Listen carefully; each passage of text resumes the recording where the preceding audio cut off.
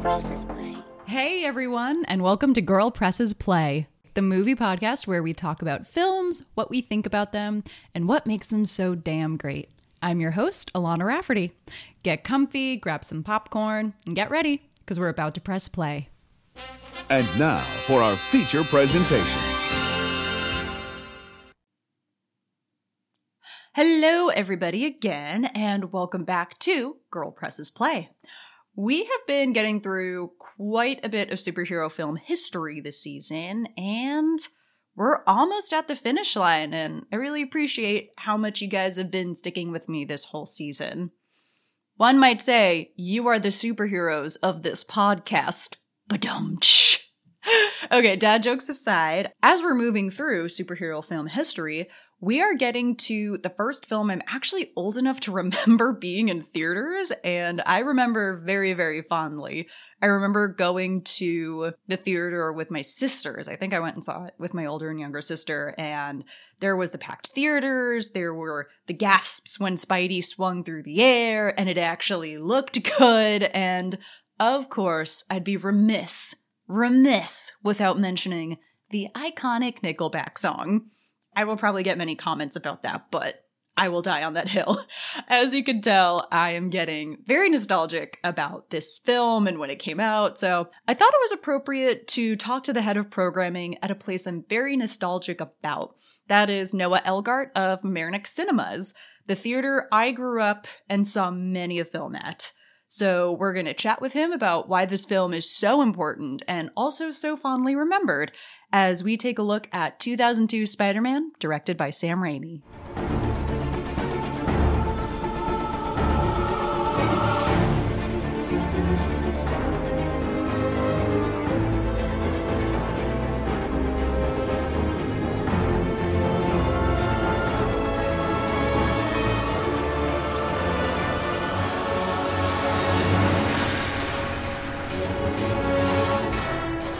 After closing its doors in April of 2014, the new and improved Mamaroneck Cinemas has opened as a part of a family of independently run theaters in New York. They boast 8 auditoriums with luxury reclining seats, state-of-the-art laser projectors, and Dolby Digital surround sound to give audience members the best film viewing experience around. Noah Elgart, who works at the theater as its general manager, has been in the film industry for basically his entire life, starting out in the concession stand, serving customers popcorn on a footstool, which is a very adorable thing to visualize, to managing the projectors, and finally, managing their newest luxury movie theater. Growing up in the film exhibition world, he's always loved the particularly magical way that sounds and pictures come together to emotionally resonate with audiences from all walks of life. Ladies and gentlemen, please give a big warm welcome to the show, Noah Elgart. Thank you so much for taking time out of your schedule. I know business is booming over at Mamaroneck Cinemas because people are really, really pumped that we have a theater on the Avenue again. Thank you so much. I'm happy to be here. Good. So to warm up our brains a little bit and take a trip back to yesteryear, when was the first time that you saw Sam Raimi's Spider-Man? And do you have any particular memories about seeing that movie or about that movie? Yes, actually, I do remember my first time watching it, which was in Cobble Hill Cinemas. And I was younger, and the film was larger than life, and the graphics and storyline was relating to my life as well, since I was, riding the yellow bus to school, making sure I was on time, running for the bus, things like this were relation to my current life. But I also remember at the barbershop getting the bootleg DVD of Spider-Man. Yeah. And I remember them spelling Tobey Maguire's name wrong. And, it was one of the first times I did get a DVD like that. And it was really mind shattering that they have these copies of the films that are currently in the theater. Right. No, I totally feel you. Did you ever see movies at the New Rock Cinema over in New Rochelle by any chance? No, I have not. Okay, because that's where I saw Spider-Man. And I remember, I don't think I had ever been in that packed of a theater before, because I hadn't really seen a lot of non-kids films before then, if you will. It was really one of my first PG-13 movies, which was super exciting. And I just remember that feeling of being in a packed theater where everyone's super excited about seeing this movie and everyone's very much along for the ride. And just like you said, Spider-Man swinging to the Empire State Building and scooping up Kirsten Dunst and swinging her through the air to save her from the Green Goblin. Obviously, there had been superhero movies before that, but I think that was one of the first times we had really felt the scale of what it means to fly through the air and jump through buildings. For sure. It was larger than life. And also, I grew up in Queens. So to me, like the storyline, this film blended off-screen and on-screen life together. So it was like a fifth sense, sixth sense, seventh sense incorporated into this. It was really incredible. So it's like, wow, one of my friends could be Spider-Man. This is pretty cool. It's funny. I know a couple of folks from Queens, and they all say the exact same thing about why Spider-Man is their favorite and why they also love Sam Raimi's Spider-Man, because it very much feels like he's a New York kid growing up in Queens, and he works at like the local pizza shop, and he and 5 other people run to grab the yellow bus. Yeah, I've heard that from a lot of folks that grew up in Queens, or like, one of the 5 boroughs, is that it very much felt like a story about a New York kid becoming a superhero for the first time. So that's very interesting that you bring that up as well. This is movie magic, like you and I watched the same film, but connect the scenes differently. Yeah. And I think that's one of the great things about it, is that there is such a common experience with superhero movies, but there can also be such a different experience with superhero movies. I think of, what's the film I was talking about the other day with my boyfriend? Oh, we were talking about the Richard Donner Superman, because for this season of the podcast, and I know this sounds like sacrilegious, but I had finally seen the Richard Donner Superman at 30 years old for the show. And I related to the scene where, mild spoiler, but when Lois Lane dies in like that, she gets fallen into like the crevice and her car gets crushed, and Superman literally turns back time to try and save her, even though he's not supposed to do that.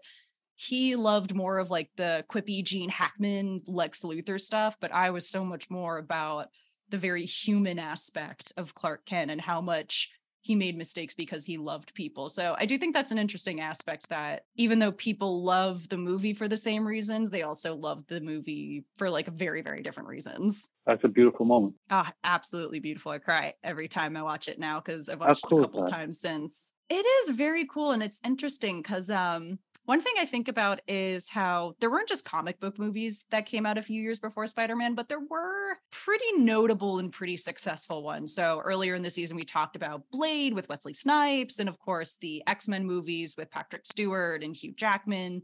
Those were all like pretty sizable comic book movies that were very popular and also very well reviewed. But what do you think made Sam Raimi's... They hold up the time. You know what? They do. Even like we were talking about early CGI or early 2000 CGI a little while ago, and even like some of the not so great CGI shots in Blade still don't look terrible, if that makes sense. You're like, it looks like pretty good. You consider that it's 20 years old, but it still looks like pretty good.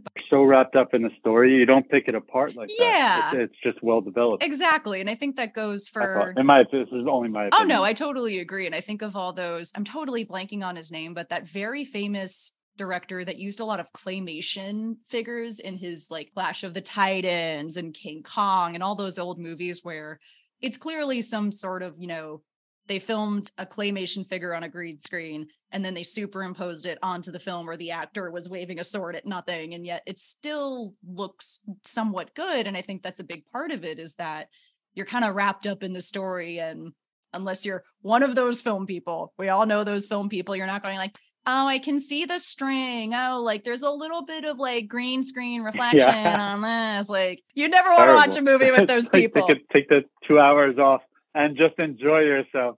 It's a lot.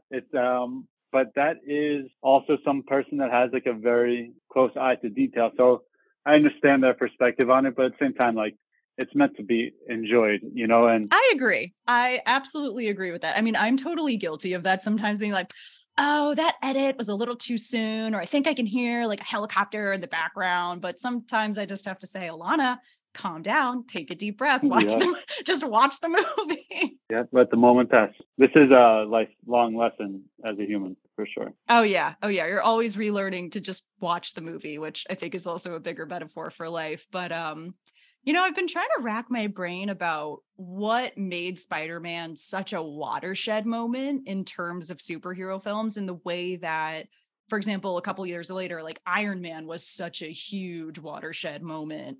And maybe because I was a little young when it came out, I was like 12, I think. I couldn't remember, the more adult nuances of, pop culture at that time. So I'd love to get your opinion on what you think made Spider-Man the movie that it is and kind of the big watershed moment that it was. Well, my perspective on it was because with my group of friends and cinema going, community was that it was such a New York movie, a New York superhero. So for us to see all the places that we've walked by on the big screen made us feel very special. It made our ordinary lives feel very special. And like we sometimes take it for granted and we don't appreciate it on the scale that it actually is. So it kind of washed our eyes and let us see it all brand new. So that on our small scale made it feel so big. And then in terms of like major popular box office, I just think that superhero movies were just building then. The excitement was just building, like you talked on Blade and you talked on X-Men, and it was like comic books were a major hit. Like for my brother who's older than me, like I remember him having stacks of comic books, and like to see those pages come alive on the screen, off the pages and out of your mind onto a screen was like starting to be very popular. All those comic book heads were like really into it. And to see like cameos from Stan Lee, the person that created these books, and it was just beautiful. And I think that's what created this experience, at least in New York for sure. And New York is a center for culture. So what we kind of absorb and favor, I believe, spreads across the country.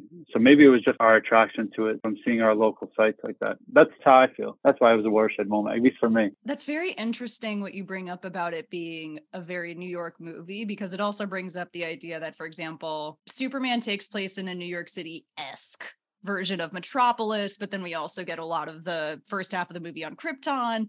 X-Men takes place in a really like fancy private school that no one could ever dream of getting into. Blade takes place in this very kind of underworld environment. And unless I'm totally Batman forgetting, with Gotham. Yeah, Batman with Gotham. And again, he lives in like this giant cave and like, a mansion that no one could ever dream of affording in their entire lives. So it really was one of the first times on film you saw just like a regular kid, like you said, like walking by the pizza shop that you go by every day from Queens, like talking to his neighbor and his best friend over like the chain link fence that separates their houses. Like it was probably one of the living with first his grandparents. Exactly. Yeah. Like going to school like everybody else. And I think like that is a really big part of it, was just having a very grounded, specific location that even if you've never been to New York or you live in Chicago or Austin or, one of the other major cities of the US, you do relate to it because you're like, oh, it's a city kid. Like it's a city kid just, trying to find his way through the world in a way that, when you see Bruce Wayne like leaving his literally apartment-sized bedroom being like, I gotta go save crime, it's a little bit like there's a remove, Without a doubt. Also, there's times where like he went to go wrestle in the movie. This was a major climactic point because his grandfather got killed by the person he let go into the elevator shaft because, he got wronged in terms of finance from the promoter. And like, I think that was also relatable. Like people realize like, you try to do good and then like you see like the repercussions of it. I think a lot of people in New York City experienced that, and that was relatable. Yeah. And that's another element too, is how close the family is, or I should rephrase, is how close you get to the superhero's family as opposed to Superman and Batman and Blade, and even some of the more esoteric ones like The Shadow, for example. You don't really ever get a sense of what their family is and who really means something to them unless there's like a love interest popped in there or something. And I think just having his Aunt May and Uncle Ben and, his best friend, the James Franco character growing up, Harry, that's his name, Harry. There's definitely like a family unit of superheroes in a way that I don't really think we saw again, I would say, until Wonder Woman, honestly, because you spend so much time with her mom and her aunts and really get a sense of like what they mean to her. I feel like it was one of the first times that you saw a family unit and what someone would do to protect their family after their family's been attacked in that way. With major character development. Yeah, exactly. You see that, major character development on screen in a very kind of relatable way because it is about family. It's not just like, I fell into a vat of nuclear waste or something like that. Which is, kids bring along their parents, and, a lot of audiences probably appreciated different parts of that film. Yeah, I think that's a very good point too, is how many different tones it hits successfully. There's that classic Sam Raimi comedy. I think of, like the wrestling scene with the Bruce Campbell cameo, and he gets the name wrong and he just pushes him out to the theater. And the Macho Man is there waiting for him. Oh yeah, the Macho Man is absolutely absurd. But then, 10 minutes later, you're hysterically crying over Uncle Ben dying. What a ride. It's honestly like quite a ride even today. And what I do think is interesting is this is a Marvel movie, but it's also kind of a pre-MCU movie, a pre-Kevin Feige comes in and streamlines everything and makes sure everything has a distinctive tone and style, which I do think is great considering how many movies and TV shows there are. You want them to all feel cohesive, but I think this movie is very much Sam Raimi's directing style. And I wonder why you also think that most comic book movies have become a little bit more of like a unified whole rather than just these very individual stories that have very distinct individual flavors. And also so polished. The new films are such a polished product. I personally like the experience I had watching this film because it wasn't so perfect. I mean, it was perfect, but it wasn't so, like, the color wasn't so incredible and the scenes weren't, like, the CGI wasn't so perfect. Like, it felt like a real movie, and the new ones feel sometimes just like heavily enhanced, not byproduct, but like it took the film and then, like, whatever happened, like, there was no imperfection. And that's not filmmaking. Like, we all know that it takes a lot of effort and challenge has to be overcome while making a film. And I like seeing that. This is my perspective from, working inside the film and working inside the theater. I like seeing that it was made by human hands and, we're imperfect, just like the characters on the screen. So I don't know. I enjoyed that part better, but also I grew up in a different generation and the Marvel universe wasn't what it is. It wasn't what it was, what it is now, It's very interesting because one movie you just made me think of, which is a more recent MCU movie, is Shang-Chi and the Legend of the Ten Rings. And because Shang-Chi doesn't necessarily have a superpower, but he's really amazing at fighting, there's really not as much CGI until I would say the third act when they travel to this very far off land. But I think that's one of the reasons I really liked that movie more than a lot of the like recent MCU movies. Not that I like strongly disliked a lot of MCU movies. There's really not a bad one in the bunch, but I think I related to Shang-Chi a lot more because since it didn't rely on a lot of special effects for the main superhero's power, there was just a lot of really cool, really well choreographed action scenes and a lot of stuff about family and our bond with family and our broken bonds with family. And it felt, you could kind of feel the humans behind the camera making choices, And it was beautiful. Some of the scenery was beautiful. Oh yeah. I mean, I think it definitely got more CGI'd when, like, again, to just mildly spoil it, there's like a lot of magical creatures that come into play and there's a dragon involved. But before that, it's all just like action sequences and a lot of character work, which is what I think is very much on screen is in Spider-Man, is a lot of like character pathos, especially with Willem Dafoe's Green Goblin, and a lot of just connecting with characters. And there's really not a lot of like, not that there's not a lot of Spider-Man flying through the air, but it's not all Spider-Man flying through the air, if that makes sense. No, and he also still gets defeated in his personal life heavily. So, while he is a super powered human, he is still a human. It's a beautiful experience to see. Yeah, he's still a human. And I think this is a little more apparent in the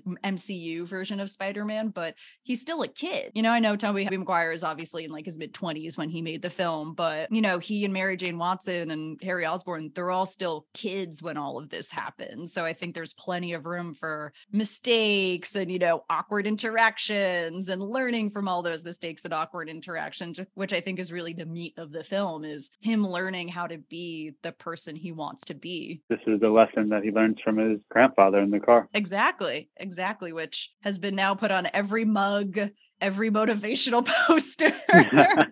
Pretty much anything you can slap like a quote on, with great power comes great responsibility has been put on it. Yeah, they said it so many times in that story that you have it imprinted. I know, you're kind of like, okay, I get it. Great power, great responsibility. I get the spiel. Like, do I really get it though? Exactly. Do I really get it? This is kind of a hot take question. Please take some time. Feel free to think about it. So, all right, bring it. Do you think this is the best on-screen version of Spider-Man? Why or why not? Well, I'm an optimistic, positive person, so I have to lay that out there before I get into it. But because I can find the beauty in almost anything. It's a great okay. ability of mine. I like that. And I like that. I mean, the film was beautiful, and it captured a moment in time. So I can't drag it, through the mud. Mm-hmm. And I'm not overly critical because I had a great time watching it. But with that being said, there's different attributes to the other Spider-Man that are really impressive. Like the gross revenue on this last Spider-Man was incredible. Oh my God, it was insane. To see all these people have come out. So like from a exhibitor side of things, bravo. Really to bring all these people out to the cinema, especially with COVID and everything, it was a great accomplishment. So that has to definitely be credited. The animated one, Into the Spider-Verse. Into the Spider-Verse. How cool is that? I had people coming out saying, I don't have 3D glasses. The film was playing wrong. Like, it was such a cool experience. No one's seen things like this animation. I remember it opening up saying like White Avenue. So like it already took, we have one cinema in Williamsburg where I've spent a lot of my time over the past 13 years. And I see the White Avenue. We're playing it in the theater. Little kids are coming in, and it just felt like, they break the fifth wall, I believe, in the theater. This felt like the whole element, like broke, like there was no line between the cinema and the outside. So I like that one. I thought it was innovative, and I thought the animation was something like I never saw before. Yeah, I remember seeing that just on an off chance. I forget why. I had a random night where some plans or a meeting or something got canceled. And a couple of my filmmaker friends said, you have to see this movie. I was like, right, like it's animated. It's not super long. I might as well. And that scene where he jumps from the building and then the city skyline starts curving with the music playing, I was like, what is going on? Like, it's just kind of mind blowing what they were able to put on screen. And I do wonder if that script started out as like a live action film and they just thought, you know what, in order to be able to actually put what we want to put on screen, we're going to have to animate it. But no, I remember like that collective feeling in the theater just being like, whoa, like they broke a fifth dimension or something. It was just incredible. How much fun is that? Something new. It was so fun. And I think you bring up a good point that all of the different iterations of Spider-Man have very different strengths to them. Like I've heard a lot about how the Mark Webb version with Andrew Garfield is a lot closer to the lore of the comics, but the Sam Raimi one is the one that started it all. And there are a lot of people who just really, really love Tom Holland's Spider-Man and really connect with him a lot. And Into the Spider-Verse just opens the floodgates even more. So now that I'm looking at this question, we're talking about it more, it is kind of hard to pick a favorite or like the best Spider-Man out of all of them. Yeah, but it's just my opinion. There is no wrong answer. And they all kind of, credit has to be due to them, like the amount of people that work on these projects. Oh, yeah. It's incredible. So to dog any of that accomplishment would be a true crime in cinema. Mm-hmm. But it's just amazing the feats that they can accomplish and play it on the screen and take all these thousands, hundreds, tens of thousands of people away from their world into another world is just magic. It really, I don't know another word to explain it. Beautiful. I think magic is the only word that you can use to describe what happens when all of these like very alchemical parts come together for like literally millions of people to enjoy, or sometimes if it's a smaller movie, thousands of people. It's really an accomplishment. It's a marvel that happens. Bravo. No pun intended. Yeah. No, well said. Really, it is something to marvel. Now we understand the universe and the meaning. Exactly. To risk another pun, where can we find you on the interwebs?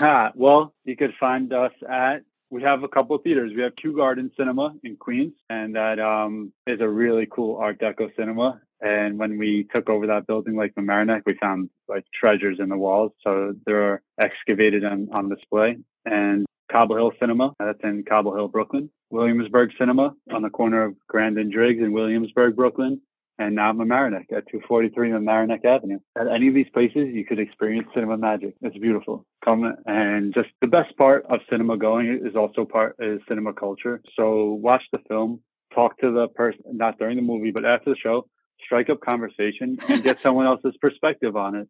Because seat that you sat in, you watched the movie a certain way. The person next to you, even though the same movie was playing, experienced the film completely different. It's good to hear from one another and build community based off film. Hear, hear, sir. Hear, hear. I think that's like one of my favorite call to actions we have ever provided our listeners here, because I couldn't agree more with everything you just said.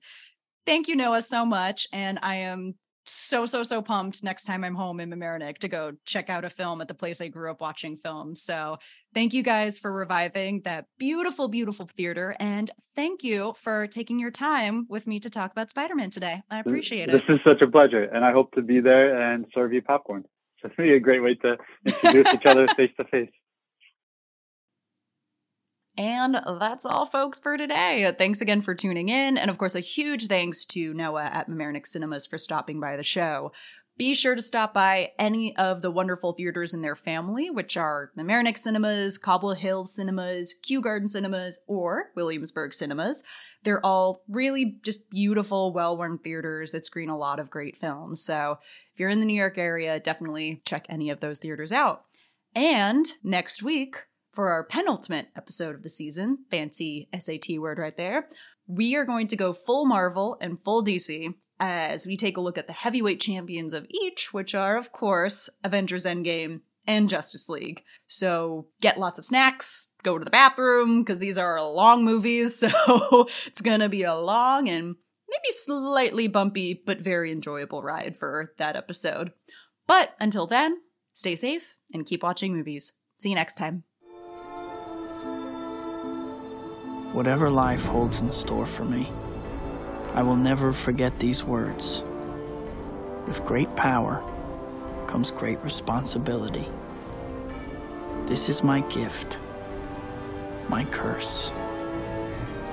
Who am I? I'm Spider-Man. Thanks so much for listening. Be sure to check back every Tuesday for new episodes, and be sure to check us out on our Patreon page, where you can support the show and get some really cool exclusive stuff for doing it. Special thanks to John F., Ferriolo Fencing, LLC, Marianne O'Dwyer, and Helen Rafferty. For news on upcoming episodes, be sure to follow us on Facebook, Instagram, and Twitter at Girl Presses Play. The show is written, produced, and hosted by Alana Rafferty. Intro music is composed by Asha Iwanowitz, and our logo design is by Mark Sauvé. Thanks again. See you next time. Girl Presses Play.